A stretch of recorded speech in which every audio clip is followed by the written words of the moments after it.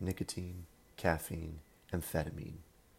These were three of W. H. Auden's favorite words, and he muttered them sometimes as he shuffled through his Greenwich Village flat at 2 a.m., the hem of his tobacco-flecked, old, disreputable robe dragging on the floor, some long thought unwinding through the mountains of his brain. Choo-choo like a locomotive, no hill too steep for his powerful vocabulary. My friend, who hates Auden, says he smotheringly reminds her of one of those statues seated in a granite lifeguard's chair outside the city hall, surrounded by the halo of the know-it-all.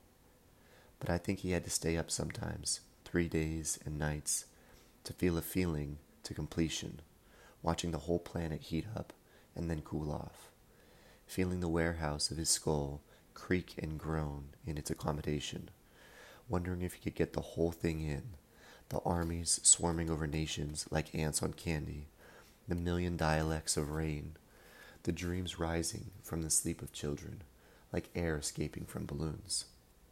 All those years, he kept on growing uglier and wiser, moving farther back to get a better look until one day he found himself entirely outside the frame, where he still resides, a puff of smoke drifting from one ear, teacup balanced on his knee, another little pill, God bless the Queen, going down the hatch, nicotine, caffeine, and amphetamine.